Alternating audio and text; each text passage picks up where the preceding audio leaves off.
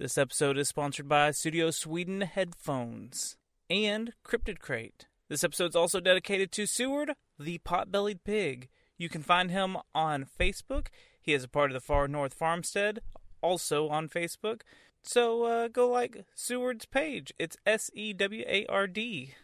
This podcast is part of the Dark Myths Collective. Visit darkmyths.org to discover more shows like this one. The darkness awaits. You are listening to the Secret Transmission Podcast, discussing conspiracies, paranormal, and the strange.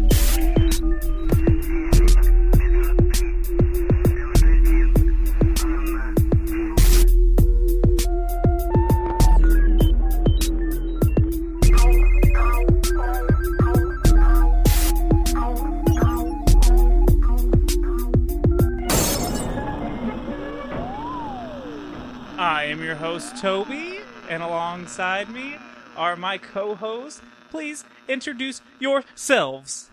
Ladies first. Kristen. Hi, this is Satan. Oh. We Makes so always much knew sense you were now. a little feminine bitch. That's our, I did say ladies first. that's He was real quick to jump in. Yeah. Well, I mean, I've never really chose a gender. Are you asexual? I am. Can you produce either way? I've got both. Like frogs I and thought stuff? you knew this. No, I didn't know that. Yeah. I didn't know you were a Hermie. Everyone else introduce yourselves. Hermie. We tried. I'm You kind of cut loving in. this conversation. So, I'm Addison. And I'm Rudy. and the Satan fellow. That's our producer. If you've never listened to the show before, In case you didn't. yeah. So we got a fun topic today, Ooh, yes, we do. Please And- tell me more. and we've got drinks to celebrate We it. do. And I made mine a little too strong, and I'm going to regret it later. We're calling them DB Coopers. The recipe is pretty simple. Uh-huh. You just get soda Mhm. and bourbon. That's it. That's it. A little bit of ice. It's a little bit of ice. Yep. It's a DB Cooper. The fact that you said soda, I'm slightly disappointed. Well, that's in how you. he orders it, and we'll get to it in a minute. It's Coke. No, it's pop. It's pop. It's It's pop for our Coke. it's pop for our Canadian kids up at the derailers.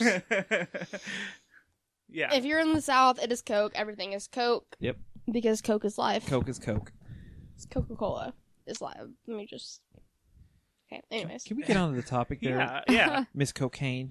That's I what she was realized talking This, about. I realized that it Coke my sounded relationship, for life. Coke bad. my life, Coke for life. Coke my education, Coke this, Coke that. She does Coke with her seagull friends. oh god, Hashtag Coke, Seagull Coke, for Coke, life. Coke. Seagull for life.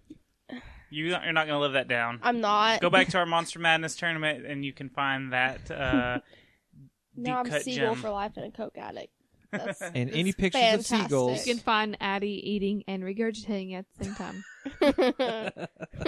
Thank you. So let's talk about our Sick. boy, Yeah, our DB Cooper. our DB Coops. Oh, by the way, I apologize, but I completely screwed up, and I was telling you DB Sweeney. See, I don't know. That's if what it was. I don't know if that's gonna make it. I don't know if that made it on the last episode or not. No, 'cause it didn't because we talked about it afterwards. But yeah, we had a conversation, and I was like, "Yeah, let's cover DB Cooper," and you looked at me, You're like, and you're just like, "Don't "It's DB Sweeney," and I was like, "What?" No. You said let's do the DB heist, and I was like, "Oh, DB Sweeney, hell yeah, that's great." Da, da, da, da, da. And you're like, "DB Sweeney," and it took me like a week to figure out I'm an idiot, and I was talking about the actor who played the main character from Fire in the Sky. He big in the '90s, early 2000s, Right. And I was like, I should probably not correct myself, but We're gonna figure it out anyway. and you screw up all the time, so I figured I might as well own my Aw. mistake. So Well, that's very sweet of you. yeah, so I'm an idiot. Well, you know what? Just like you screwed up, this is not DB Cooper. His name is Dan Cooper. So when we start talking about Dan Cooper, Okay. we'll get to why people refer to him as DB Cooper in a little while. Okay. But just to sum it up, like to give you a quick rundown before we get into the story, Mhm. DB Cooper is the most infamous plane hijacker Yes. ever, Yes. and escaped with a bunch of money, and they've never caught him. Mm-hmm. Exactly. So, do you want to hear the story of DB Cooper? I would love Mr. to hear it. Dan Cooper? On November 24th, 1971, the day before Thanksgiving, a 5'10" to 6 foot middle-aged man around 40 named Dan Cooper purchased a $20 one-way ticket with cash to board Northwest Airlines Flight 305 in Portland heading to Seattle. This would have been about a 30-minute trip or so. He was wearing a black raincoat of sorts, a dark business suit, a pressed white collared shirt, a black tie, brown loafers, and he was carrying a briefcase. And in some reports, he's also got a paper bag that maybe had a lunch in it. Oh, okay. Okay, I got you. I was like, why a paper bag? Hold on. Well, let's put a pin right there. There is a lot of details that are different from website to website.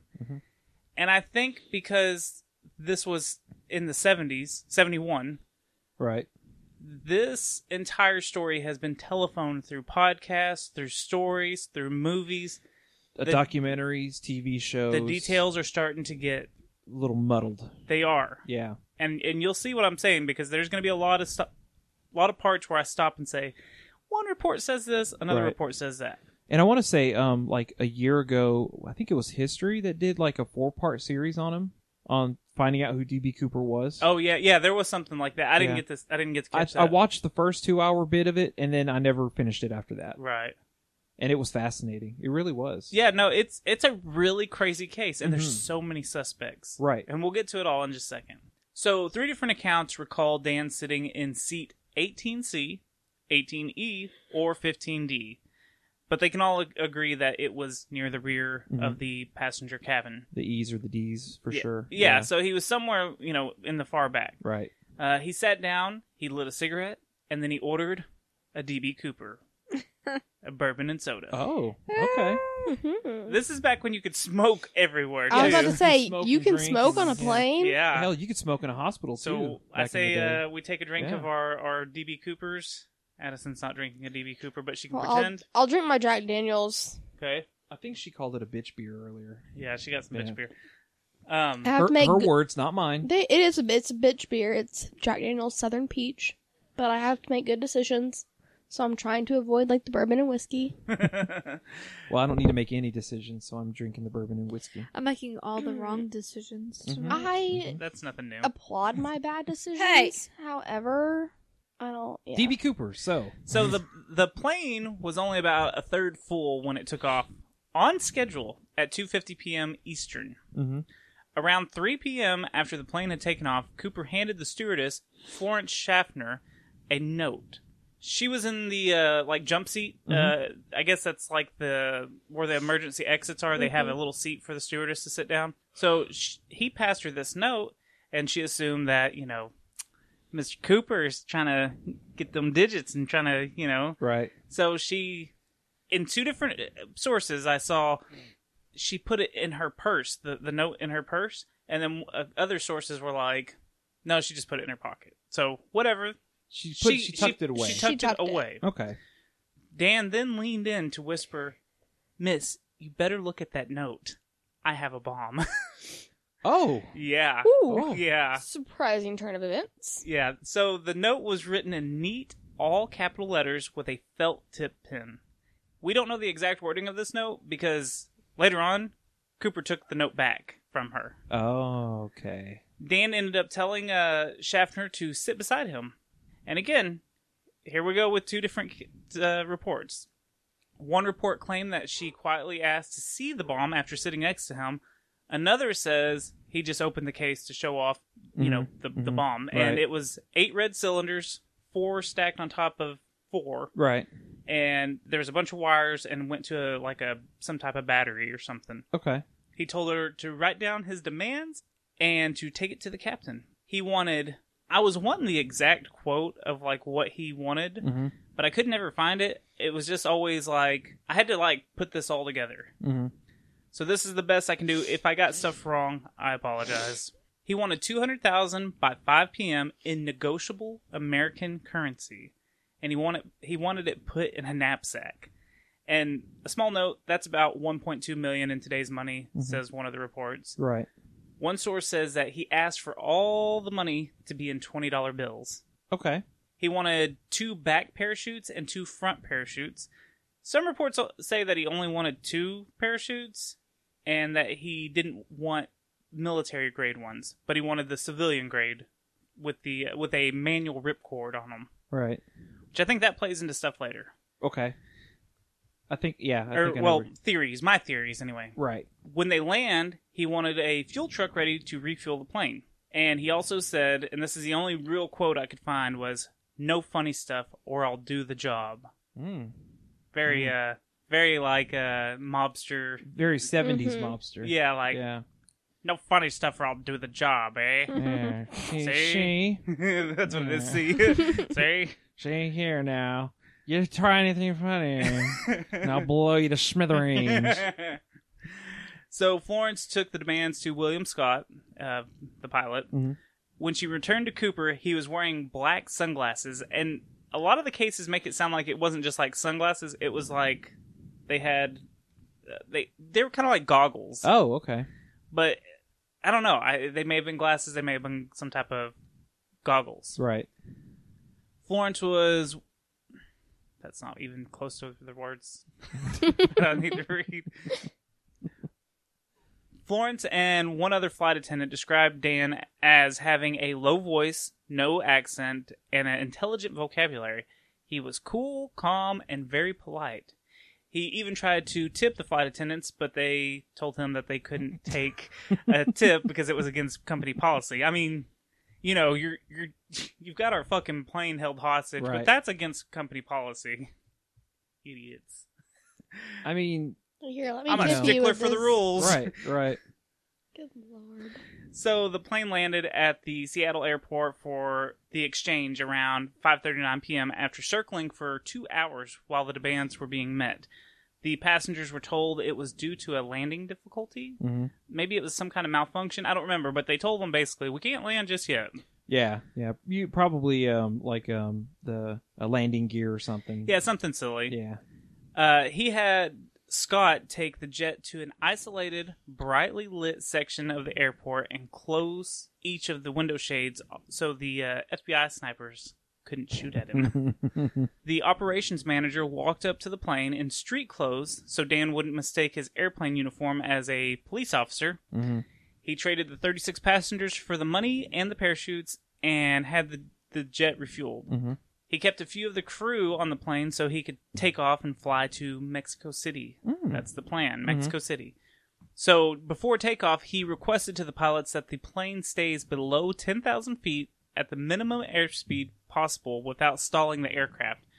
So I guess he said that it was approximately 100 knots, and to keep the landing gear deployed the entire time with the wing flaps being lowered to 15 degrees and to leave the cabin unpressurized. I don't know plane speak. Sounds like he did, though. That goes with my theory later. Okay. But he wanted these specific things done. Mm-hmm. It's interesting. Yeah. Yeah. There was a little bit of funny stuff that happened that made Dan suspicious during the refueling process. So the first truck had a vapor lock issue. I'm not sure what that means exactly, but they were having an issue. Right. So they pulled in a second truck to come fill up the jet, right? Right. And the second truck was able to almost fill it up completely, so they had to get a third truck to come and top it off. So, you know, this kind of made Dan sketchy, but you know, what other choice did he have? If they're saying, "Hey, we got to fill it up," you know. So Dan was ready to move on to the next part of the plan. The co-pilot, William Radczak, I don't even know how to say his name, told Dan that to get to Mexico, they'd have to make one extra stop to refuel. Mm-hmm. Because of all the conditions he wanted to fly in, that they for sure weren't going to make it to Mexico City. Right. So they had to make another stop, and they decided on Reno, Nevada. Real close to Vegas with all that money. Yeah, right. Dan then had the pilot leave the airstrip. Oh, that's an outtake. It's the airstrip. It's the airstrip. It's my Canadian. It's my Canadian roots coming out, eh? I need more to drink. I need some more DB Cooper. We need some more Cooper in you. The airstrip. Nothing like a good old Airstreet in the middle of the day. You gotta say it with the voice Airstreet. Airstreet with the bag of milk, eh? Yeah, because my name's Phil, and I'm from the Airstreet.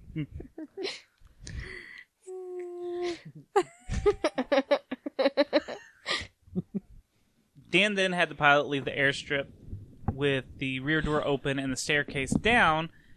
And again, here's where some of the stories differ, because a couple of the sources I saw said that he actually left the airport with the staircase down. Mm-hmm. Some say that the pilot went ahead and took off. The other ones say that the pilot argued that they couldn't take off because it was a safety hazard. Dan ended up arguing like, no, it's okay. Right. And basically what ended up happening is Dan was like, fine, I'll just lower it when we get in the air. Right. And I guess everything was cool. So they took off around 7:40 to start heading towards Mexico City with the Reno stop in between. Mm-hmm. Unknown to Cooper, 3 jets were sent to follow behind. And they were supposed to, just keep up with the whereabouts. Right. Obviously, that doesn't help. Like that's the end of the jets that I really saw anywhere that was important. Right. Because they did not keep up with shit. Cooper ordered the remaining flight attendant, Tina McClough, I think it's Mucklow, maybe, to go to the cockpit, but she noticed him tying something around his waist before she left him. Around 8 p.m., when the plane was between Seattle and Reno, Nevada, Dan jumped from the rear of the plane with 2 of the parachutes and the money. And basically, he was never seen from again. Yeah, that's pretty much the end of his story. All right, guys, that's a great podcast. That's a good podcast. All right, I'll see you next week. So, all that was left in the jet after he jumped and they landed and everything was his black tie, which ended up being a clip-on of all ties. It was just a clip-on tie. Yeah. But he sounded Lazy so son of a fancy. bitch. Yeah. So, here's the original newscast from 1971. I love clips. I heard clips. Look here, you little shit. Yes, Mother? When he got on a plane in Portland, Oregon last night, he was just another passenger who gave his name as D.A. Cooper. But today, after hijacking a Northwest Airlines jet, ransoming the passengers in Seattle, then making a getaway by parachute somewhere between there and Reno, Nevada, the description on One Wire Service, master criminal. Bill Curtis reports. 36 passengers got off the jetliner in Seattle last night, left aboard 4 crew members and the hijacker, dressed in a business suit demanding $200,000 and carrying a plain briefcase which he told the crew held explosives. With the full ransom collected from Seattle banks and 4 parachutes aboard, the plane headed for Reno. It took 3.5 hours, slow for a jet, but the hijacker had given detailed flight instructions. The rear stairwell was open all the way. It arrived at Reno in shreds. The crew, here being debriefed by the FBI, was told to fly low over Oregon's flatlands with the flaps down. The speed dropped to 200 miles per hour. Somewhere, the hijacker parachuted away with the money. The crew had little to say.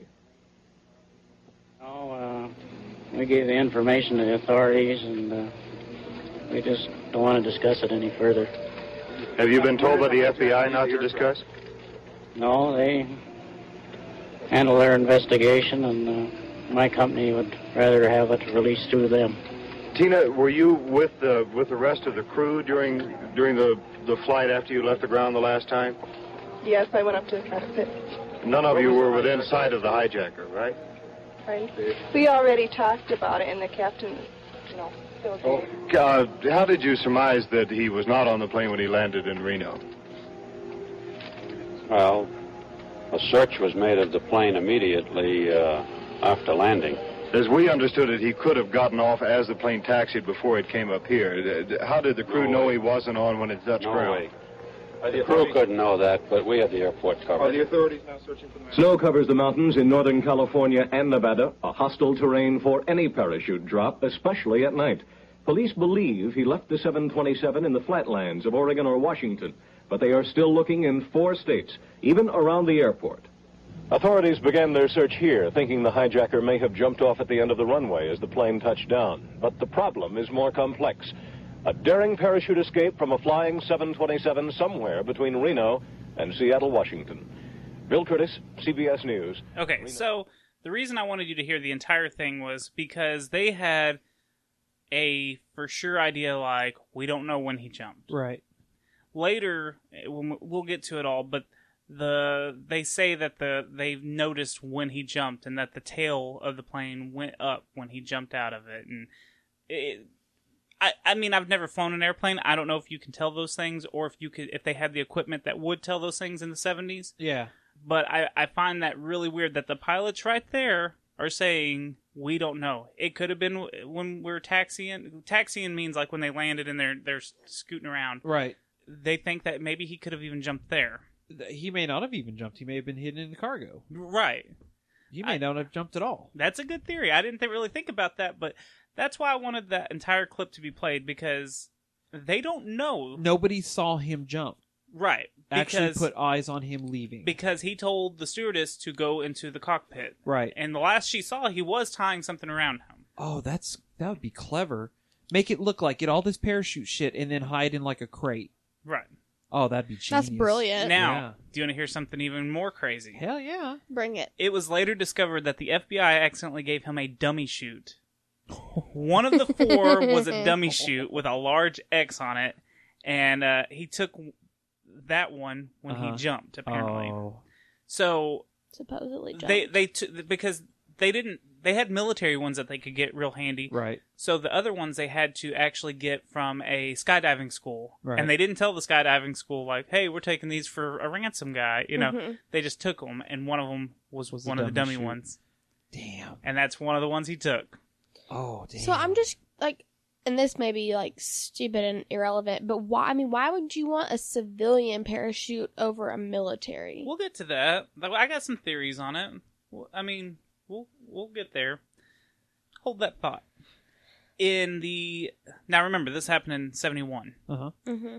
In 1980, a 8 or 9, depending on the report, year-old little boy named Brian Ingram found a paper bag filled with some of the money that Dan got away with. Brian was on vacation with his family on the Columbia River on a beach called the Tina Bar, and it's about 9 miles away from Vancouver, Washington. You okay? Are you okay? Yeah, out of breath. You know how he is whenever he has long sentences and words. And he didn't mess it up. Yeah, I did good. I'm so proud. He fought through like a champ. No. Round of applause. He had found 3 bundles of the ransom money while raking the sand to build a campfire with his father. So how do they know that it was the ransom money? Well... Was it marked? Yes. Okay. They took... I didn't write this down because I thought I was going to remember it. Some type of like micro picture thing of the serial numbers. Mm-hmm. So they know all the serial numbers. Right. So it ended up being $5,800 in cash. The money was pretty bad, like disintegrated since it was 9 years later. It had been through the water and all the elements of everything. And it was in a paper bag. Well, and it still had the rubber bands on it. Oh, man. How crazy is that? That is crazy. Because you have a rubber band that's out in the sun or anything, it starts to deteriorate. Yeah. It snaps, and it's just, wow. So, like I said, the FBI did confirm that this was money from the hijacking through the serial numbers. Mm-hmm. Most theories believe the money landed in the Washougal River and slowly made its way down the stream to the Tina Bar. So if you see a map, it's a good distance. Like, it had to travel through all kinds of bends and turns before it got down there. As you wiggle your finger around in the air. Yeah, I was wiggling my finger to... Fuck you. I just had to point it out because I was trying to figure out where you were going with it. It's a geological survey of the, Yeah. It's a bunch of little S's and swirls and... The Washougal? Is that what you said? Yeah, I don't know how to say it. Okay. Washougal? Sounds great. Perfect. Yes. So, basically nothing else was found. Right, just the 5,000 9 years later. Yeah. Yeah. So let's take a small break. Change. And when we come back, we will get into the investigation. Can't wait. We'll be right back.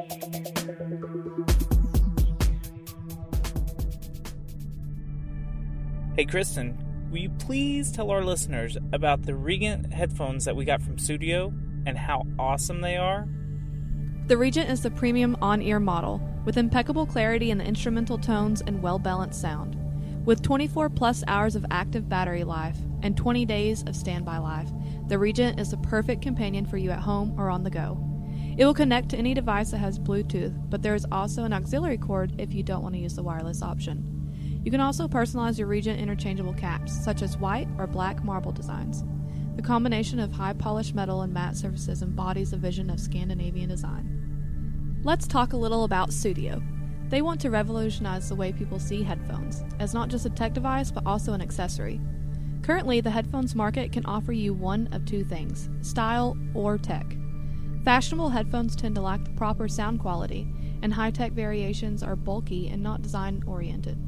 Sudio wants to bridge that gap. While emphasizing their modern Scandinavian design, they also provide a product that matches the quality of even the highest-rated headphones on the market for a fraction of the cost. Sudio also provides free worldwide shipping. You can also get your own pair of Sudio headphones just like us here at Secret Transmission Podcast by going to Sudio.com and using our discount code. And that discount code is SECRET. And you will save 15% on your purchase. Go to Sudio.com and use SECRET at checkout for 15% off. Breathtaking landscapes. Mythical creatures. A people cast from the frozen rocks. Time travel to a world of adventure, ritual, and mystery. Time travel with the Twilight Histories podcast.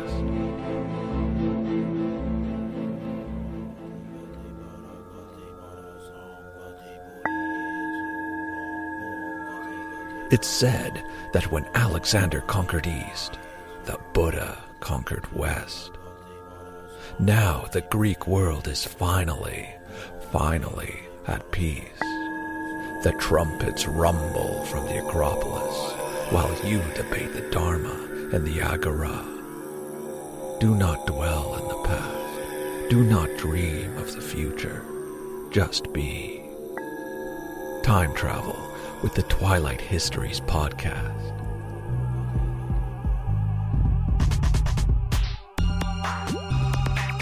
So we are back, and we're going to start talking about the investigation of all this. I'm going to guess it's federal, since it was a heist and a hijacking and all that good stuff. You would guess right. They had a code name for this. Oh, I didn't know this. It was called Norjack, the Northwest Hijacking. Ah, okay. Smart. So, not very clever. Yeah, it's clever enough. Yeah. They just It was the together. 70s, you have to remember. So it was like kind of like J-Lo, or, you know. Yeah. Before it was a thing to mash names together. Yeah, Norjack. Norjack.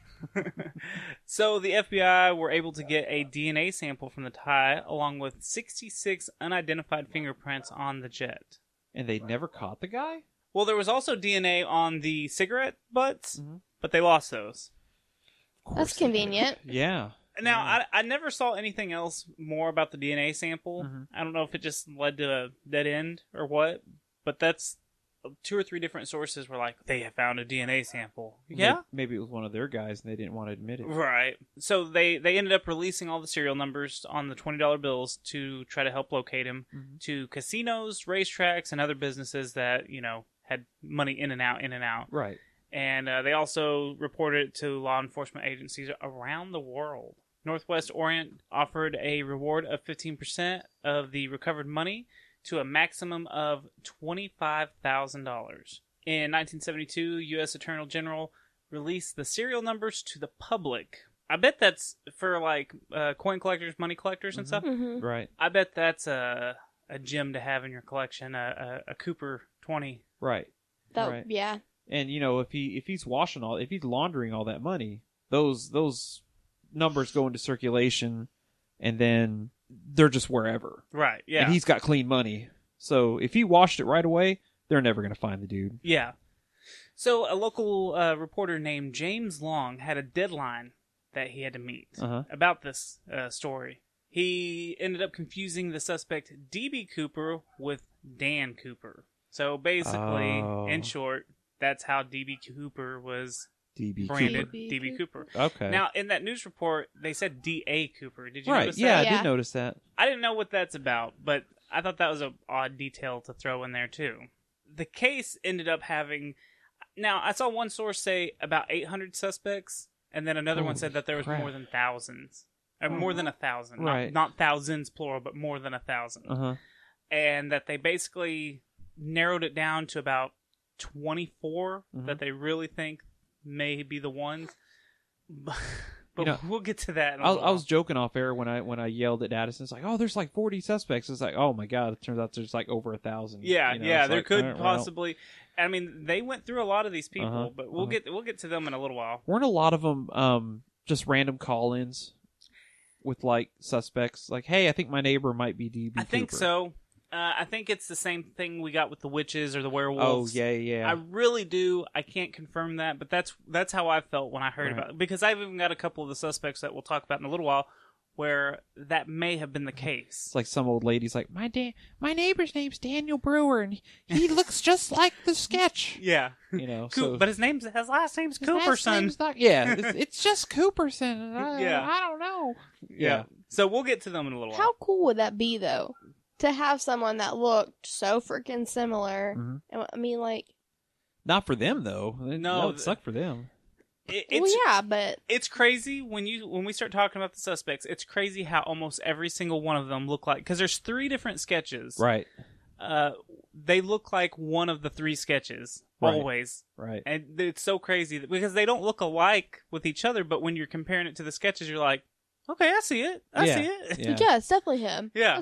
Yeah. Dan was originally going to be charged with air piracy, and that had the 5-year statutory limitations. Mm-hmm. So when it was getting close, when no suspect had been convicted yet, a grand jury said that he violated the Hobbs Act. Basically, it has no statute of limitations. Uh-huh. He could be convicted whenever, and he couldn't get away with any of it. So that's kind of like murder. Yeah. Murder has no statute. If they find you 20 years later, they can arrest you for the crime. Right. If they found enough evidence. So this is a fun fact to It's good information to have. Throw in real quick. The pilot one of the pilots anyways, said that he picked the route that they were flying, and Cooper had only picked the end destination of Mexico City. Mm-hmm. So the Reno stop was never Cooper's plan. Right, because he said they needed to refuel before going to Mexico City. Right. So yeah. I think that plays into things later. Okay. With anyone's theories. It's hard for everyone to pinpoint where Dan would have landed due to the aircraft speed, the environmental conditions, the altitude, and the fact that it was at night. It was at night. The amount of time that he would free fall before he pulled the ripcord. Right. There's a lot of factors to play into this. Yeah. So when people are like, "Oh, it had to be right here," I mean, maybe. Yeah. Sure. Yeah. Hell, they don't even know when you don't jumped. even know how. Yeah. And like wind speed and there's so much that you can't. There's no way that it can be pinpointed. Right, and nothing showed up on any kind of radar when he jumped, and the pilots didn't see anything. The pilots that were flying the plane, and then the pilots in the other 3 jets, did not see anything. Like I said, it was at night, and it was a very heavily clouded night, and he was wearing black. Right. So they're not going to see this. And if by chance he grabbed the shitty parachute, they wouldn't have seen a parachute. Yeah, that's very true. They would have just been like, "Did you see that? Nah, it must have been a bird." That's a big bird. So I'm gonna have to wash that off my windshield. The best estimate of time they can give for when Dan jumped would be around 8:13 p.m. and was during a rainstorm over the Lewis River in southwestern Washington. Okay. So they believed he landed near Mount St. Helens or just in that general area. Right. The FBI searched the area on foot, by helicopter. They searched boats. Someone said something about submarines in the area. I don't. What? In a river? That's what I was thinking. I was thinking more like kayaks, but not submarines. Somehow, I feel like I just felt like that was weird too. I didn't even write it in my notes. I'm bringing this up out of my Right. notes because someone said submarine, and I was like, wait a minute. Right. Are those rivers and lakes that big? Well, it Maybe also it in was relation close to the coast. Yeah, that's what I'm thinking. May have been. I'm not real sure. But they even went to like door to door to all the locals because there's a bunch of farmhouses and stuff, Right. and search for him and there. Like, hey, do you have this man hiding out in your barn, sir? Yeah. But if they were able to confirm that 5,000 was Cooper cash, he had to have survived, and he had to have done something, though, right? I got a theory for that. Okay. I've got a bunch. I've made up my own theory on this. And Okay. I can't wait to lay it all out. I'm on really you later. interested to hear it. Like, It's very complicated. It's very I complicated. feel like my theory is anyway. Well, I feel like it would almost have to be because there's so much. Right. This is already complicated. My theory is complicated too. Right. I'm just curious. Like, I wish I knew more about like aerospace stuff Right. because I feel like all of that crap that he had asked for, like the way that it like flew and stuff, would make a difference somehow. Yeah, there's something to it. That falls into my theory. Okay. In 1972, during the spring, the FBI, with the help of Army soldiers, searched the area again. They searched for 18 days in March for clues, and then they searched another 18 days in April and came up nada. Two local women. Two local women. Sounds like an Aerosmith song. Two local women. Two local women. Okay. Does that sound better? Yes. Beautiful. Ended up finding a skeleton in an abandoned structure in Clark County, only to find it was the remains of a female teenager who had been abducted and murdered several weeks before. I know what's going in the outtake reels. No, that's just saying. That's just there. Yeah. Oh, okay. Myrtled. Two men named Donald Sylvester Murphy and William John Lewis used counterfeit $20. Oh, this is all in the 1972. I'm making sure. Okay. They used counterfeit $20 bills printed with Cooper serial numbers to extort $30,000 from a Newsweek reporter named Carl Fleming in exchange for an interview with a man they falsely claimed was the hijacker. Wow, that's brilliant. They tried to cash in on a crime by committing a crime about another crime. That's so cool. Using the serial numbers from a crime. It's so crimeception. It's unbelievable. It's a crime within. It's like Leonardo DiCaprio's playing the lead in the next movie. Yeah. Yeah. Wow. So letters were sent to the New York Times, Washington Post, Los Angeles Times, and Seattle Times with confessing. You don't need a drink. I didn't write that right. Oh, okay. I thought it was the Cooper that was making you screw up the Cooper. And Seattle Times. So letters were sent to the New York Times, Washington Post, Los Angeles Times, and the Seattle Times, with people confessing to the crime, reporting that D.B. Cooper had passed away, or someone claiming to be his brother or a relative. Right. By 1973, people were giving rewards from $1,000 to $5,000 for a Cooper serial number $20 bill. So far, no bills were ever found. That's so weird. Yeah. That's very weird. In 1975, Northwest Orient's insurer, Global Indemnity Co. Okay. I don't know, whatever. Their insurance company paid the airlines a $180,000 claim on the ransom money. Later, on the landing spot for Dan, that was determined to be further southeast than originally estimated, closer to that Washington River or whatever that weird river is. Yeah. July 8th, 2016, the FBI announced it was suspending the active investigation on the Cooper case. So it has officially been suspended. Right. A couple years ago. Gotcha. So how about we take another break? Okay. One last break. And then we'll start talking about the suspects. And then my theory that I keep teasing. I know. You're worse I feel than like most now that females. it's suspended, like, he's probably going to, like, pop out of the woodwork because he's, like, a 90-year-old man. Even if they did, he's still subject to...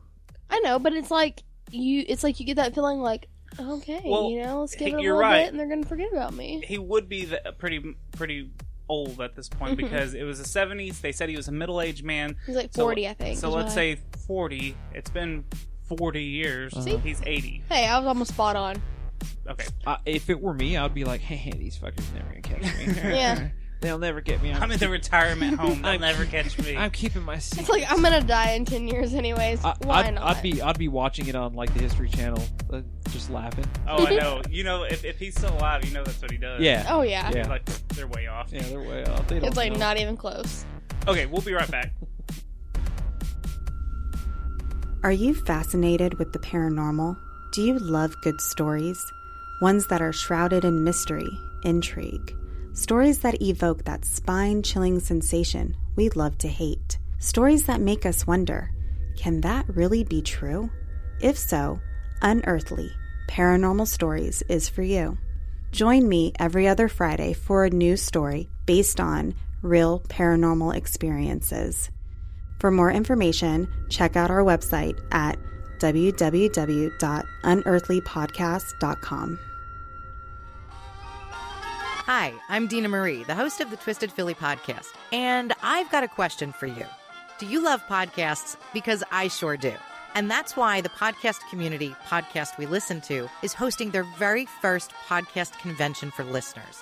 It's called Podern Love.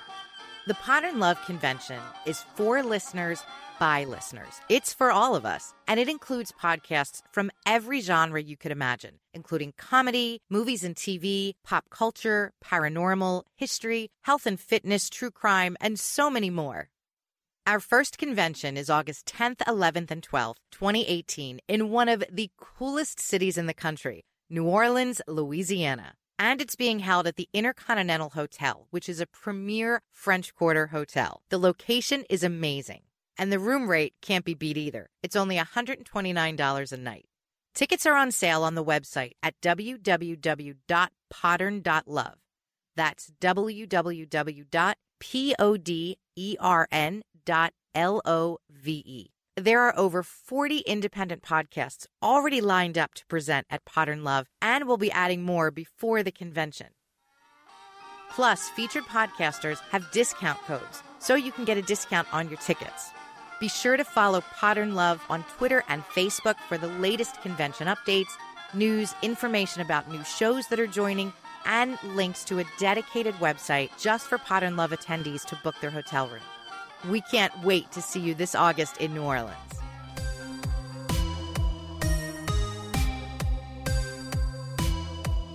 And we are back to talk more on who is D.B. Cooper. Apparently, it's just Dan A. Cooper. Yeah, still don't know where that A. D.A. Cooper. I mean, really, if we're piling up the evidence, that even makes things weird. Right. Why? Where did they... If the initial reports were calling him Dan or DB, right? Where did they get the DA? I don't know. Maybe he was a district attorney in another life. District Attorney Cooper. Oh. Hijacked We a just plane. solved it. We gotta find whoever the district attorney is named Cooper. Ooh. You're welcome, guys, to crack the case. Yep. Okay, so who was Dan Cooper? There's Tony Hinchcliffe. I guess he's a comedian. He wrote a book or something. Okay. He was on the Joe Rogan Experience and claims that his family knows who D.B. Cooper really is. I would play this clip of him talking, but it goes absolutely nowhere. Basically, he says that he was going to put it in his book, the story of how he knows D.B. Cooper. Right. Bless you. Bless you. Oh, bless you again. Sorry. Nope, not giving you a third one. Bless you. Hit me all of a sudden. Satan bless you. Satan bless you. Sorry. That was really I loud. have blessed you, bitch. Uh-oh. Satan bless you. Yes. You're such a dick. That's creepy. What a weirdo. Okay, what was I saying? He was on the Joe Rogan yes. Experience. Oh, Lord. Please don't say his name. I'm sorry. I think it's a beer that I'm drinking. I think Damn, it Satan. Gives me... Oh, you're having an allergic reaction, huh? Hmm. So, like I was trying to explain, This comedian. he was going to write this story about knowing Dan Cooper or D.B. Cooper in his book, and basically the editor's, what's it called? The writing company? Publisher? The publisher. Mhm. The publisher ended up saying no and cut that part out. So he decided he'd tell the story on The Joe Joe Rogan Experience. Right. And it leads to nowhere. Okay. Basically, he's like, yeah, we know. My family knows. And he tells this entire story about how he knows him, he's had dinner with him, his family's had dinner with him, Mhm. but he's not giving his name away. Then why even bring it up in the first place if you're not going to reveal who it is? Well, there's 2 clues that he does give if he is correct. Mhm. Okay. First clue is he's still alive. Second clue is he was either partial or full, but he was Native American. Okay. Because one of the things he said was, like, when they asked, like, well, where do you get all this money? He says, oh, it's Indian money. Oh, okay. Because apparently, I guess Native Americans get money. I don't know how that That's I works. know what they this get a lot of benefits. Well, this guy was saying something about, well, he told me that he gets money every month. And when you get older, you get more money. So Like a Social Security? I guess, I don't know. I know that's true in some aspects, but I don't know to what extent. Right. So, and you can go find it. Joe Rogan Experience. Yeah, you may have heard of it. It's kind of a small show. Yeah, it's a little show. The next one I have, because now we're just going to go through suspects since we have names for these. Okay. And they're not boring like that. Kenny Christensen. He was a flight attendant for Northwest Orient Airlines for almost 30 years. On his deathbed in the 90s, he told his brother Lyle, I have something important to tell you. But he was interrupted by the rest of his family, and he never got to finish the story. Oh. So somehow, his brother started putting little pieces together and remembered Kenny coming into some money and buying a large house with no explanation. And this happened all shortly after the hijacking happened. They look ridiculously similar. Are you looking at them? Yeah. Yeah. All these, I guarantee you, look just like it. So look up Kenny Christensen and the DB. Did I say that there was 3 different sketches? Yes. Because it's funny. You'll compare one of these guys to one of the sketches, and it may not look like 2 of the sketches, but it'll look like the third one. Oh, okay, I got you. Yeah. Yeah. So, we'll move on to Don Burnworth. He's a former United Airlines captain. Burnworth says that his ex-wife instigated all these troubles, and he was cleared by the FBI in conjunction with the skyjacking. I don't like... That was in my research a lot, that they wrote skyjacking. Mhm. I didn't like that. That's why I kept putting hijacking. I didn't take that one out. Oh, okay. Skyjacking sounds dirty. But his initials are DB. That's true. Whoa. She may have been just trying to get at him. Oh, okay. Because he was keeping their 3 daughters away from her. He ended up getting arrested. He's the only one that actually served time for being DB Cooper. Really? Like, it wasn't very much time. Mm-hmm. They basically arrested him for that and then arrested him for possibly being DB Cooper, but he got released. So none of these guys matched any fingerprints that they had?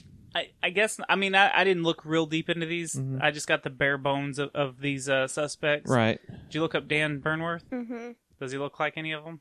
Is that it? I don't know. I don't remember all these guys. They all look alike. They really do. That's the sad part. That's what popped up when I typed it in. And It's probably right. Yeah. All these middle-aged white guys look the same. I mean, Yeah. All, Yeah. all white I people mean, do look similar Sure. in some aspect or another. It says a Racist. white girl. Yeah. Racist white It girl. says a basic one at that. Well, I'm sure to a lot of people, like a lot of tan, white, blonde chicks. Have you ever seen look identical? That's true. The Twilight Zone? The number 12 looks like you. Mm-mm. There's everyone looks the same, Mhm. but there's only like so many face styles, and they at a certain Mhm. age they get their face, and they pick between 1 through 12 or something like that. Oh, no way. Yeah, it's something weird like that. That's Anyways, cool. I don't know. That was weird. The next one is Dwayne Weber. While lying in a Pensacola hospital bed 9 days before he died of kidney disease, Dwayne Weber confessed to his wife, Jo, that he was Dan Cooper. This is great right here. That's not great. Not him passing away. Poor guy. R.I.P. She didn't understand what he was telling her, and he ended up getting pissed and saying, "Oh, just let it die with me." he was so pissed because she's like, I'm Dan Cooper. He was so upset that she didn't get the reference. He was just like, you know what? Screw it. I'm done. Fuck it. Like, I don't care. Come on, kidneys, fail on me now. I see that in a comedy movie. Like, yeah. He's like, fuck it, never mind. Beep, beep. You hear the, yeah. It's like, gets really slow and then it just bottoms out. So That's later, funny. she ended up realizing that Dan Cooper was DB Cooper since the newspapers had gotten Dan and DB mixed up. Right. So it dawned on her. And then she later found that her husband had a second identity that he would use when he was younger, named John C. Collins. A man going by that name registered at a Portland airport motel the night before the hijacking. His picture doesn't look like the original sketches, but it does look like the other sketches of him, the later sketches. Yeah, you're right. All of these guys look like a sketch. Yeah. They look exactly like the sketch, but there's 3 different sketches, so it really opens that. Well, I feel like the last couple ones that I've pulled up have all compared it to the same. Was it? I think when I looked at it, it looked like. Yeah. I don't know. I don't remember which sketch is which. I feel like all the sketches though are relatively similar, so Yeah. I'm a basic bitch and I probably can't tell them apart. The next one is William Gossett. He was a Marine and a Army paratrooper. His 2 sons went on coast to coast and said their father had confessed to being D.B. Cooper. Williams was about 5'10", and he would have been 41 in 1971. He was he did a talk show radio gig where he talked about the paranormal and weird stuff. Yeah. I saw one place that said that he even covered D.B. Cooper. I want to say that this was the guy that one documentary I was telling you about really focused on. Yeah, there's a lot of weird stuff with this one. I didn't get real deep into it because there's just so many suspects, and I wanted to get a handful in. But there's a lot of weird stuff. I can't even remember the rest of it. Because but a lot of people... they were even saying that in order to pull off a jump that he pulled off at the time of day and all this stuff, he would have had to have had paramilitary training. Yeah. To be able to pull it off and safely do it at night. Right. So he was their number one suspect He for a looks long the time. most fucking freaking similar. This one is really interesting. Barb Dayton. Okay. So in 1978, Barb confessed to her friends that she was D.B. Cooper. Yeah. She had formerly been Bobby Dayton and had the first gender reassignment surgery in Washington State in 1969. Okay, remember, 1969 is when she underwent surgery. Right. 1971 is when the heist happened. So there's a book called The Legend of D.B. Cooper, Death by Natural Causes, if you want to check out more on the story, because I'm just going to give you the real brief thing. But Bobby Dayton pictures look similar to the sketches, but how much did he look like a woman by 1971? 2 years later. 2 years later, yeah. After his surgery. Like, how far was he transitioned? Right. Was he not transitioned enough to where he still had manly features? I don't know, actually. And there's no pictures of that anyone can find of her during 1971, because at that point he would have been her. He would have been Barb. Right. Well, so, but I mean that would explain. I mean, you're wearing a suit, you got a big, overcoat on, like chop off the hair. I mean, there are guys today, like guys that have feminine facial features. Right, but I'm just saying, like, if they were going, because if you look at the pictures of her, I mean, you would never really think, oh, that used to be a man. Right. So at what point did she go? Because the man pictures look like a man, the woman pictures look like a woman. I'd say 2 years later, you've got to be pretty good. You're committed already. Yeah. Like, you've had the surgery. You're done. I mean, you look at Caitlyn Jenner. Yeah, I mean... And she hasn't even done the surgery. He hasn't even done the surgery. So, there's your sign. The next one is Sheridan Peterson. I don't know if I'm saying that name right. Sheridan. His nickname was Dan. He was a smoke jumper during the 1950s. Not really sure what a smoke Sheridan jumper is. what? I think Sorry. that's... Yeah, I don't know what a smoke jumper is. I don't either. Maybe like a firefighter type? Yeah, I don't know.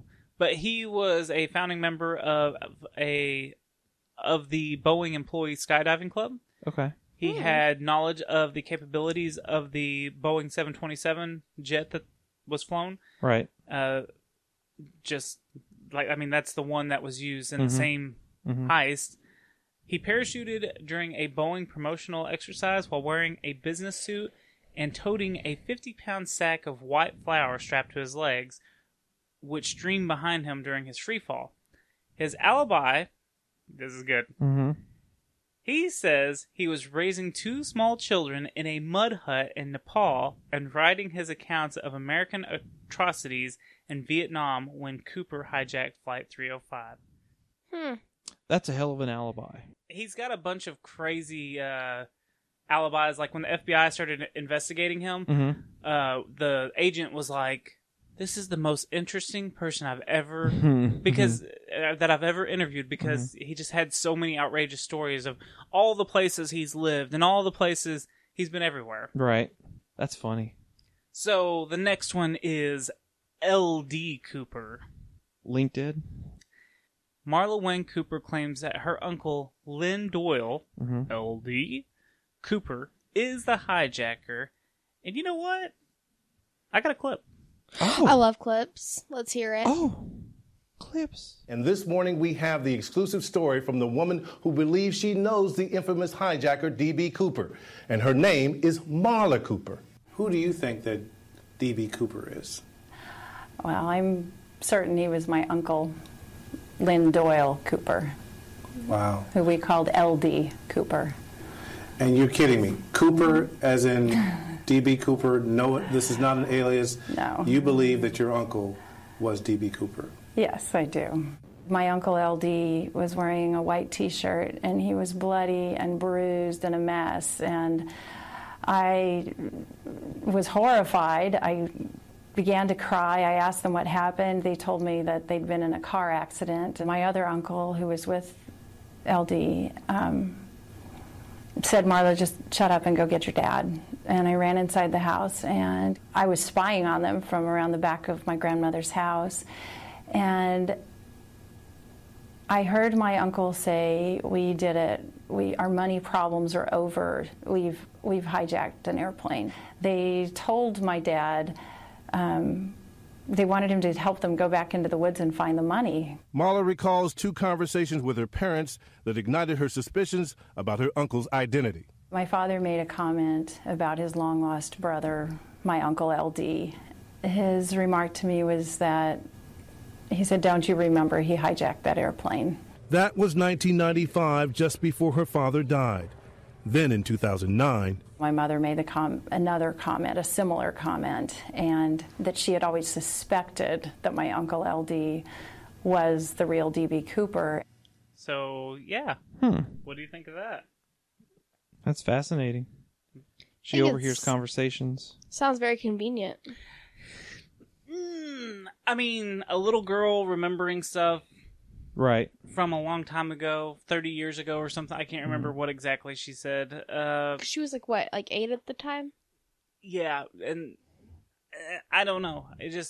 I wish I knew more about LD, like what his background was. Well, not only that, but you know how people tend to tell stories, just joking around or whatever. And then it gets taken too far. Yeah. Getting to an 8-year-old girl at the time, or, a young child. Maybe he got like a good job and he's like, we pulled off the heist because D.B. Cooper would have been a popular thing to be talking about. Right. And, your name was similar. Right. It's like, we pulled off the heist, blah, blah, blah, and, and she stops listening and turns out he got a really good job somewhere. Right. So. I don't want to debunk that because there could be anything. No, you're right. But I'm just saying. It is so. It reminds me of when we talked about like the Flatwoods Monster. You had a bunch of kids that were like, "Oh, I saw," or the Dover Demon, like, "Oh, I saw this thing." Well, you're a little kid. And congratulations, by the way. Oh yeah. To the Dover Demon. Yeah, the Dover Demon was our Monster Madness champion. Yep. People were not real happy about that. Yeah. Mongolian Deathworm was the fan favorite. Yeah, for sure. It sure was. Go back and listen to those if you haven't. We just spoiled it for you, but yeah, sorry guys, they're pretty great. You should have listened to them in the first place. I'm sure you'll edit in a spoiler alert right here. You always do. It's there. Yeah. Oh, okay. So I got 2 more suspects. This one is Robert Rackstraw. CBSNews.com claimed in a February 2nd, 2018 article, it was a man named Robert Rockstraw. Rockstraw is a former Stockton resident whose family also lived in Calaveras County, which I guess is this area. I don't know the counties in that area. Okay. An attorney who represented a team of private investigators named Mark Zaid said, "We showed one of the letters to a former member of an Army intelligence unit that Robert Rockstraw used to belong to. Zaid says the former service member recognized a set of digits in the D.B. Cooper letter as a code he and Rockstraw used to use in their unit. It said, 'Can FBI catch me?' -SWS. Zaid said, which stood for Special Warfare School, where Rockstraw went to learn coding. Rockstraw's attorney says his client lives in San Diego now and maintains he is not D.B. Cooper. The FBI issued a statement reading after this development. They still don't have the evidence to solve this case." So I'm guessing they're comparing to a letter, one of the many letters confessing to. Oh, okay. That's where I think these letters come from. I couldn't really figure it out. Yeah, because you're like letters. I'm like, what letters were? One of the many letters sent to all those of people confessing. Yeah. Okay. Ooh, 5 months before the hijacking, he was booted from the Army. Yeah. Oh. So a book came out called The Last Master Outlaw, and I guess they filmed the author trying to question Robert, or maybe it was for a documentary. I couldn't really get the credit for this clip I'm about to play. Okay. But there's someone. Another clip. But there is someone questioning Rockstraw. I'm going to start approaching him now. The investigative team moved in, backed by 3 armed investigators, including 2 retired FBI. Innocent men don't hide in storage bins. You said you could answer all the questions. You had reasonable answers. I have reasonable questions. I'm not D.B. Cooper. Go away. You're wasting my time and your time. Wouldn't an innocent man do that?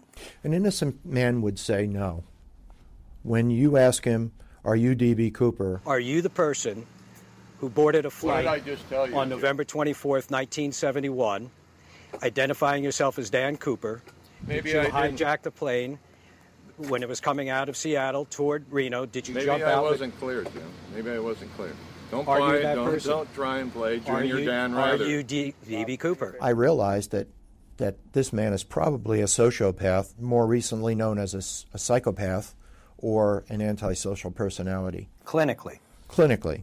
Did you board a Northwest Orient flight on November 24th, 1971? What difference does it make, As Jim? a name Dan Cooper, because if you're D.B. Cooper, the world would want to know your story. Sure they would. So would the FBI and the secret indictment and Washington, Bob, D.C. you're a folk hero. You're Oh, a folk no, hero. come Nobody on. cares. Look, Nobody- the only everybody thing I wants to know have this is a story. Silver Star, a couple DFCs. Means nothing, okay? I helped a lot of guys in combat. That's I it. have no doubt about that, but why would you say in your first file that you had 40-plus commendations and 5 Purple Hearts? Better Do you look have again. 5 Purple Hearts? Purple Hearts are nothing. Are you a lieutenant Something goes commander off, or- shrapnel goes off in your face, and that's So all then why do you have a Heart Purple is. Heart plate? Silver Stars was for saving guys' lives. Why do you have a Purple Heart plate? Why do we have Silver Stars? Why do we have distinguished But flying crosses? if you're not telling the truth on something that simple, where does the You truth haven't begin? told me. Did you board that Northwest flight and hijack it for I don't think I've ever $200,000? been on a Northwest flight. Why are you so evasive about what should be a simple thing to say Because no? you guys make such a big deal out of it. Highly respected former FBI Special Agent Jack Tremarco declares with conviction. I think that Mr. Rackstraw is D.B. Cooper. I think it's time for him to take credit for what he did. So I think these Purple Hearts he's talking about, I think he got caught in a lie. Oh, okay, I gotcha. Yeah, I kind of figured that. That was the documentary I saw. Oh, is it? Okay, Yeah. see, I could not find what documentary it was. I'm I pretty just sure found that clip. I'm pretty sure that's the one that was History Channel did. Okay, The like 4 or 5 parter. Right. They were like 2 hours apiece, and I only saw the it first did. one. You know what? I do believe it had a history logo at the bottom Mhm. of that clip. I'd have to go back and look. Right.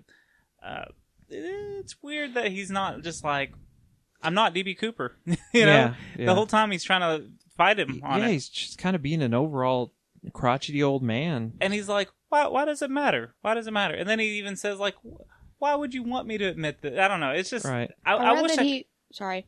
I was just gonna say I wish I could see that documentary now. Like I really want to watch it. I read that he was a real rule breaker. Really? Yeah. Like, he used to, like, steal his commander's Jeep or something like that. Well, and, he seems like a con man because there's something to do with those Purple Hearts, and he's got a Purple Heart license plate tag, so people know he's he's what he's done. And I feel like he's probably lied about that because that's why he's like, "Do you have a Purple Heart?" And he's like, "Purple Hearts don't matter; they're nothing." And he's like, "Yeah, but why do you have the tag if you don't have a Purple Heart?" So I think he might be a little bit of a con man too. Tell that to people who have received Purple Hearts. Yeah, so, shit. For, like, that's seriously insulting. Yeah, no kidding. But according to dbcooper.com, it's part of the thing that I've stumbled upon. Said, but when he was off duty, his former Vietnam superiors claimed he was a rule breaker, con artist, and thief who rode around in a stolen commander's Jeep.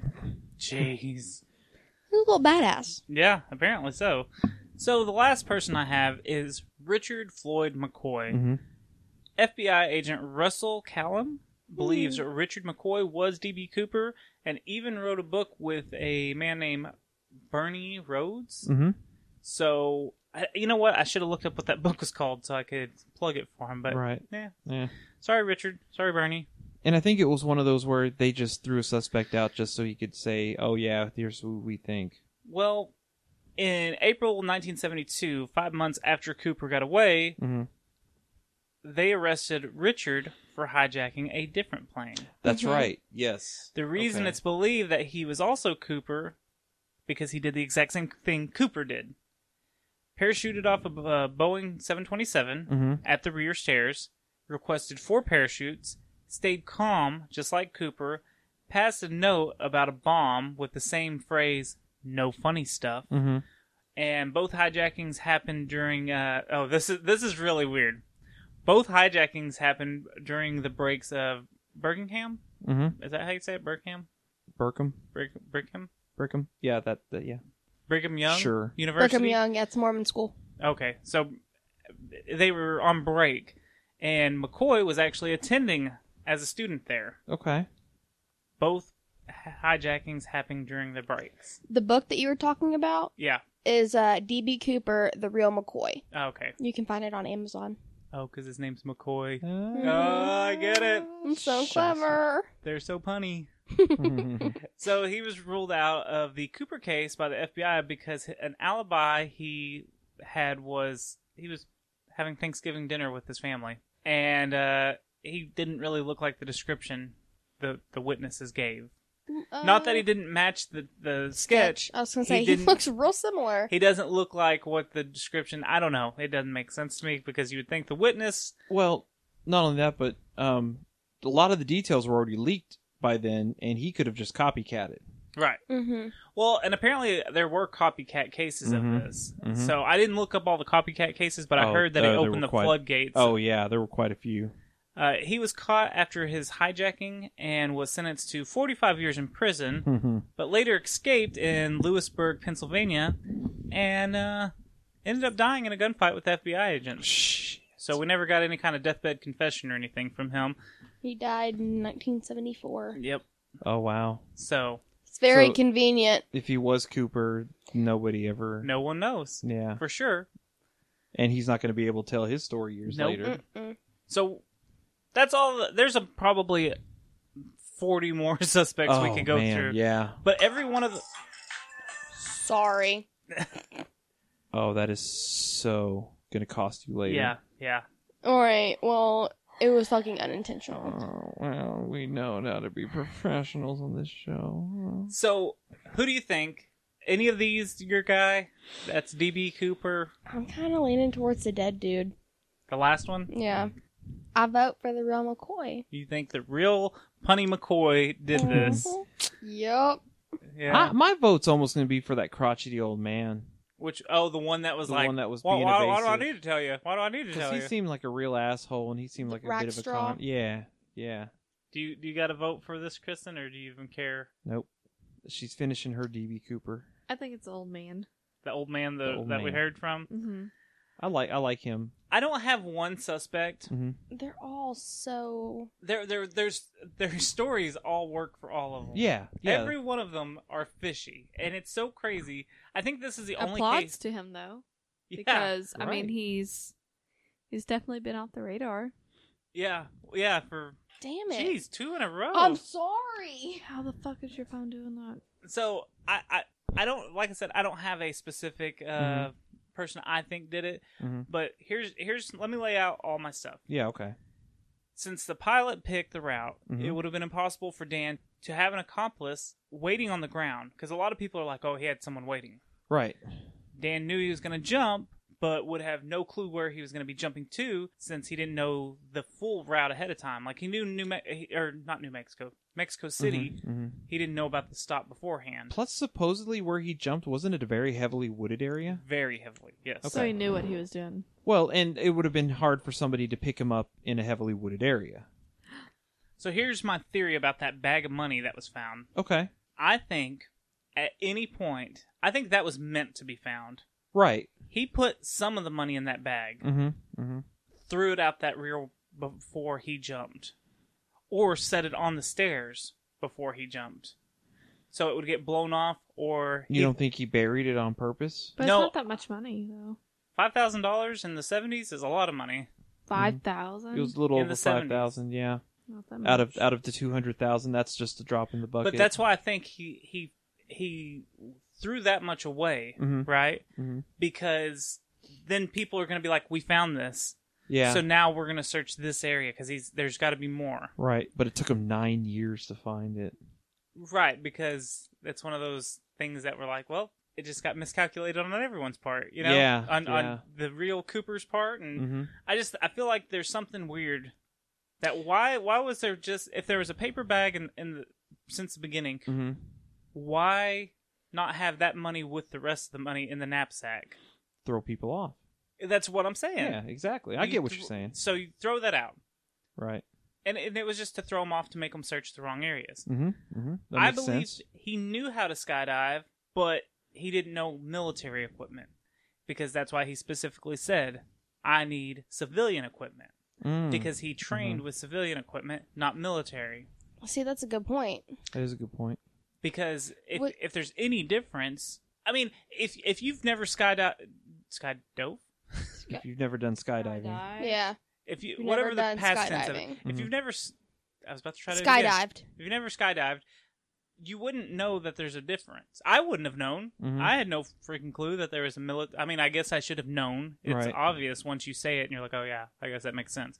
But he knew that there was 2 different kinds. There's a lot of people saying he wasn't wearing the proper clothing, and then the raining and the dark. Right. So he would have no clue where he was landing. He wouldn't have been able to land safely because he didn't have safety clothing. But just like the one guy that parachuted with the flour or sugar or whatever it was. Oh, yeah. That proves that he could have made it. Exactly. Now, to raining, I get that. I don't know how skydiving works in rain. I wouldn't think it's too much different, but I could see it affecting things. A little bit. If you had a landing zone. Right. I think there was something fishy about him knowing the specifics of the degrees of the wings he needed.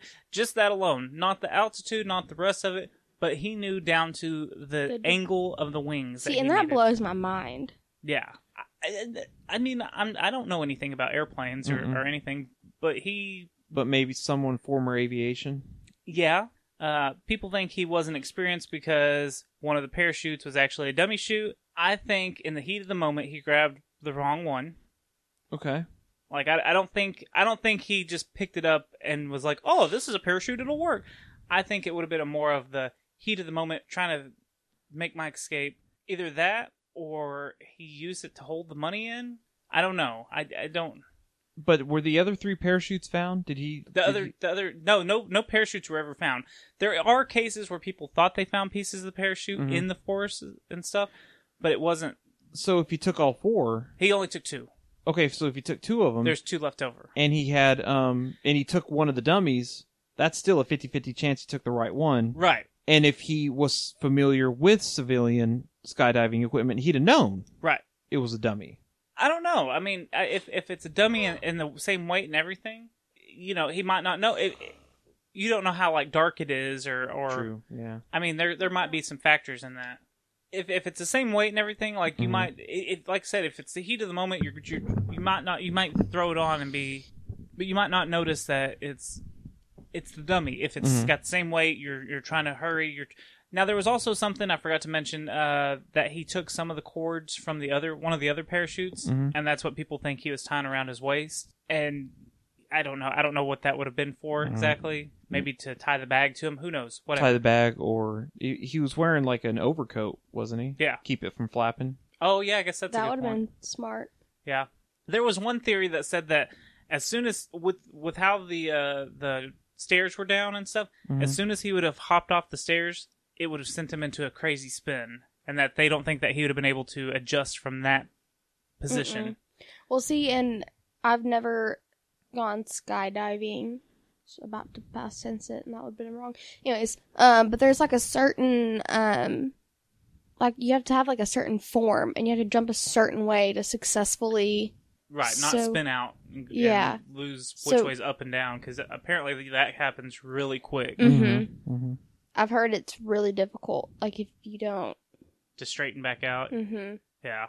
Like get your footing... Your bearings? Yeah, that. Because it wouldn't be footings. Anyways. Get your air footings. Yes. But honestly, I mean, those are all the theories that I think kind of fall into all this.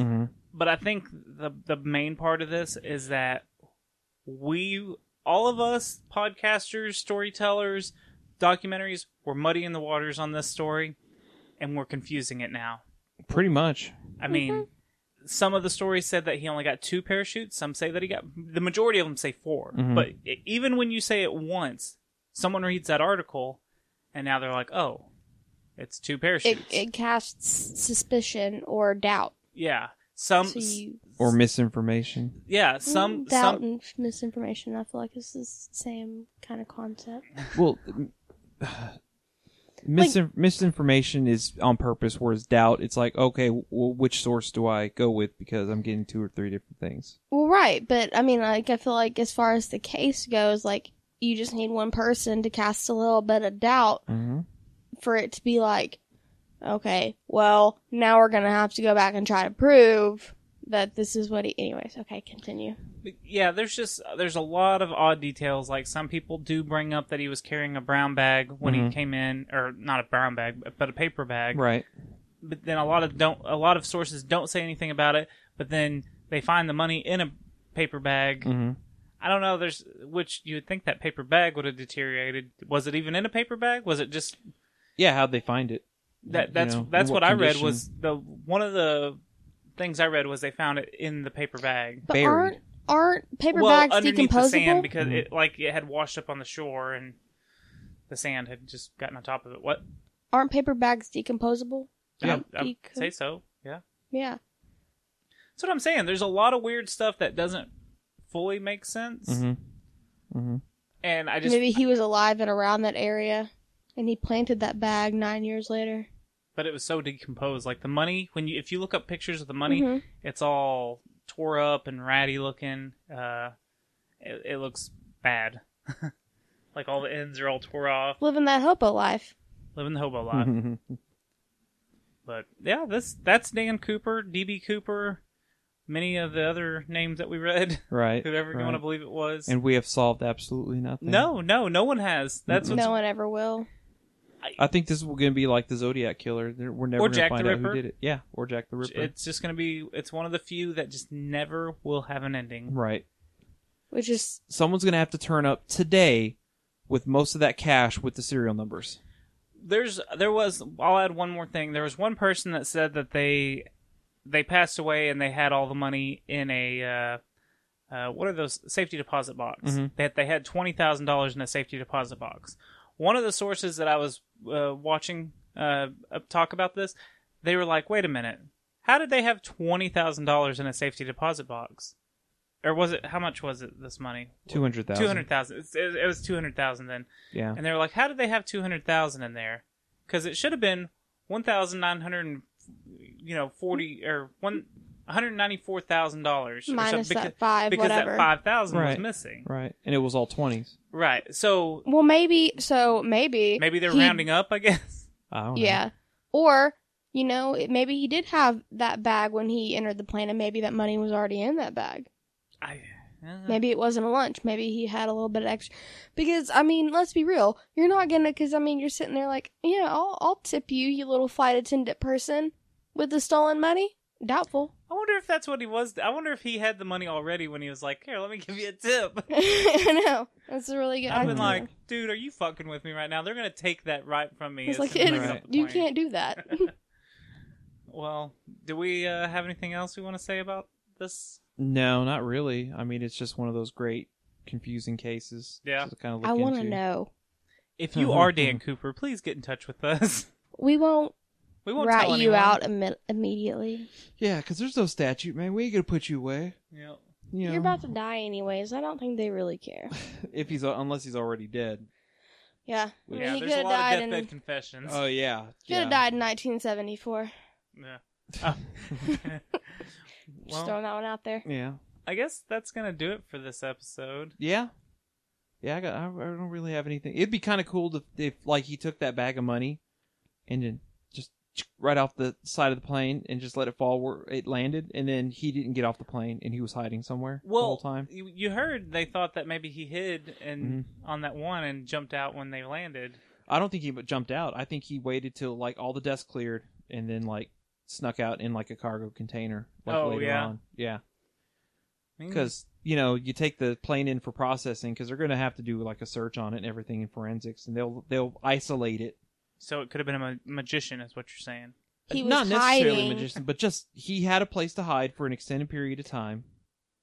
Because, I mean, he'd had all this planned out. He knew what he was doing. So he put a couple bundles in his lunch bag. Yeah. Tossed it out, went to hide, and kept the rest. Yeah. And then whenever, they were done or they left the plane alone for a while, he snuck out and the rest Changed is history. his appearance, grew his hair out, and now he's a chick somewhere. They're all looking. Yeah. They're all looking over here, and he's actually right there in the plane. The Kansas City Shuffle. Yeah. Everybody looks left, you go right. You go right. Yeah, exactly. I hope at least 5 people get that reference. Yeah, right. Okay, let's wrap this up. Everyone say goodbye. Bye-bye. Ciao. We appreciate you listening to this episode. Please make sure you're following us on Instagram and Twitter at Secret Transpod. We have a Facebook page. Just search for Secret Transmission Podcast. We also have a group called Secret Transmission's Secret Group, and you can just chit-chat with us and other listeners. We are a part of the Dark Myths, so go to darkmyths.org to check out some of the other wonderful shows. They also have a Twitter account, so follow them at Dark Myths Pods. If you'd like to support our show, we have a Patreon page. It's patreon.com/secrettransmission. We just recently released one of our news episodes for free.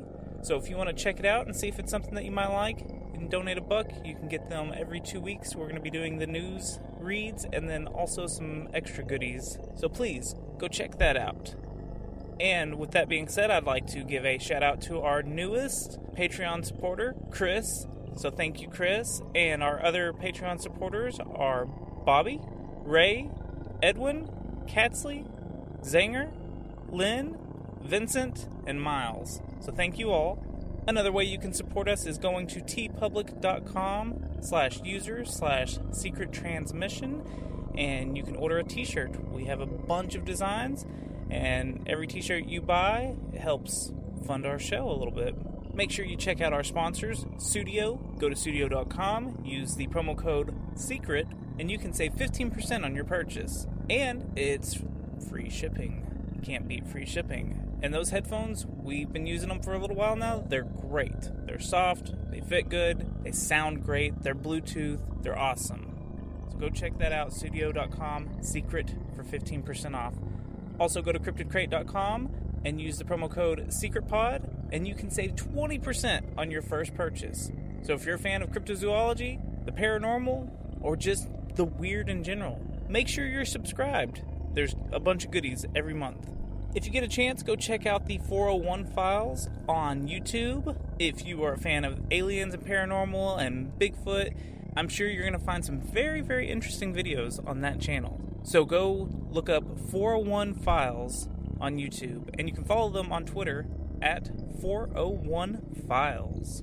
That's going to do it for this week. We hope you come back and listen to us try to explain the unexplainable.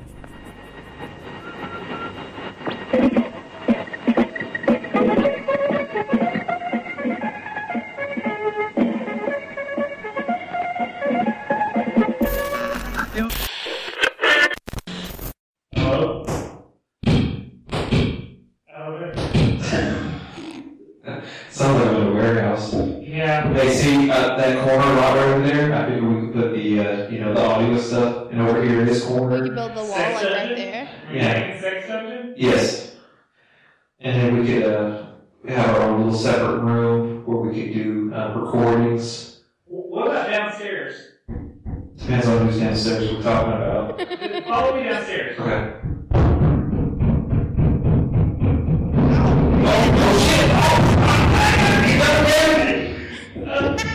Turns out the one step there was a little wonky.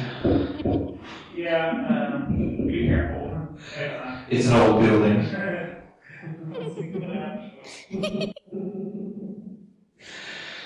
Would you like a balloon? Hello? Yeah. Hey, little girl. How are you doing, Toby? I know a lot of things about you. This is not the gym, is it? No, but my name is Jim. How'd you like a penis in your ass? I'm not really good. Today. You're in the wrong Check mood. back again tomorrow. Hey, mister, I got your dog! Oh, thank you, sir. You're missing it.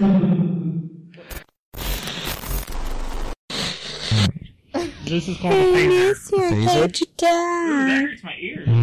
I don't. Oh my god, I sound. Oh, what the hell's going on? It makes me sick. It adjusts your levels randomly, doesn't it? Yeah. Oh, that's wild. I can. It sounds like the fact that I can only hear you out of one ear really throws me. No, you can hear it doing the audio up and down randomly. Oh, that's so odd. That's what she said. Up and down randomly. Up and down randomly. Up and down randomly. That's what's making me feel sick, is because it's going up in one ear and down in the other. See, yeah, I don't get that. See, I don't get that effect because I only have one headphone, so if it trips him out. Oh. It was gonna. I feel like this is what the. Look, it's This not. is 80 synthesizer. No, it's the older song. What is it? Let me see. Take me to your leader. Hold on. I was about to say, this is what I think the Flatwoods Monster would sound like. Yeah, actually. Hold on. I have the Flatwoods Monster. Oh, this is so odd. Look at my little I claws. wonder if another deep voice would sound cool. I sound like an Hold on, wait, don't change it. I sound like an 80s sci-fi It's movie. it's perfect for us over here. What? Tell me which song it is. God, I cannot think of it. Hold What on. song are you trying to play? And I can play it too. It's Rihanna. Rihanna's. Shine bright like a diamond. No. What is it? I don't know. Oh, you want me to go now? Yeah. Okay. I'm going to tell you the story of a woman named Lydia who was a housewife in a very suburban neighborhood in Southern California. However, one day it was discovered that Lydia had terrible, terrible secrets. Gas. Lydia I was really expecting that to be terrible gas. I've already done a I gas. thought it was gonna be shit. I already done a gas one, so I don't like to reuse the same stories if I can. Was that the first one? Huh? Was the first one Lydia with the gas? No. No, Lydia with the secrets. That's what I thought. y'all want. Y'all gotta be quiet. I found out that I can wear jeans with like holes in the back of them as long as it's not on my ass. Why? Well, because people at work don't want to see my ass. I beg to differ. You work at a rock pit. I do. This is just as bad as working in a lumber mill They or, want to see or a your warehouse. rock pit. I don't have a... I didn't work. Just go with it. Is it because it holds boulders sometimes? Oh! Ouch. Yeah! I said sometimes. Are you talking? Ready to say goodbye, Roger.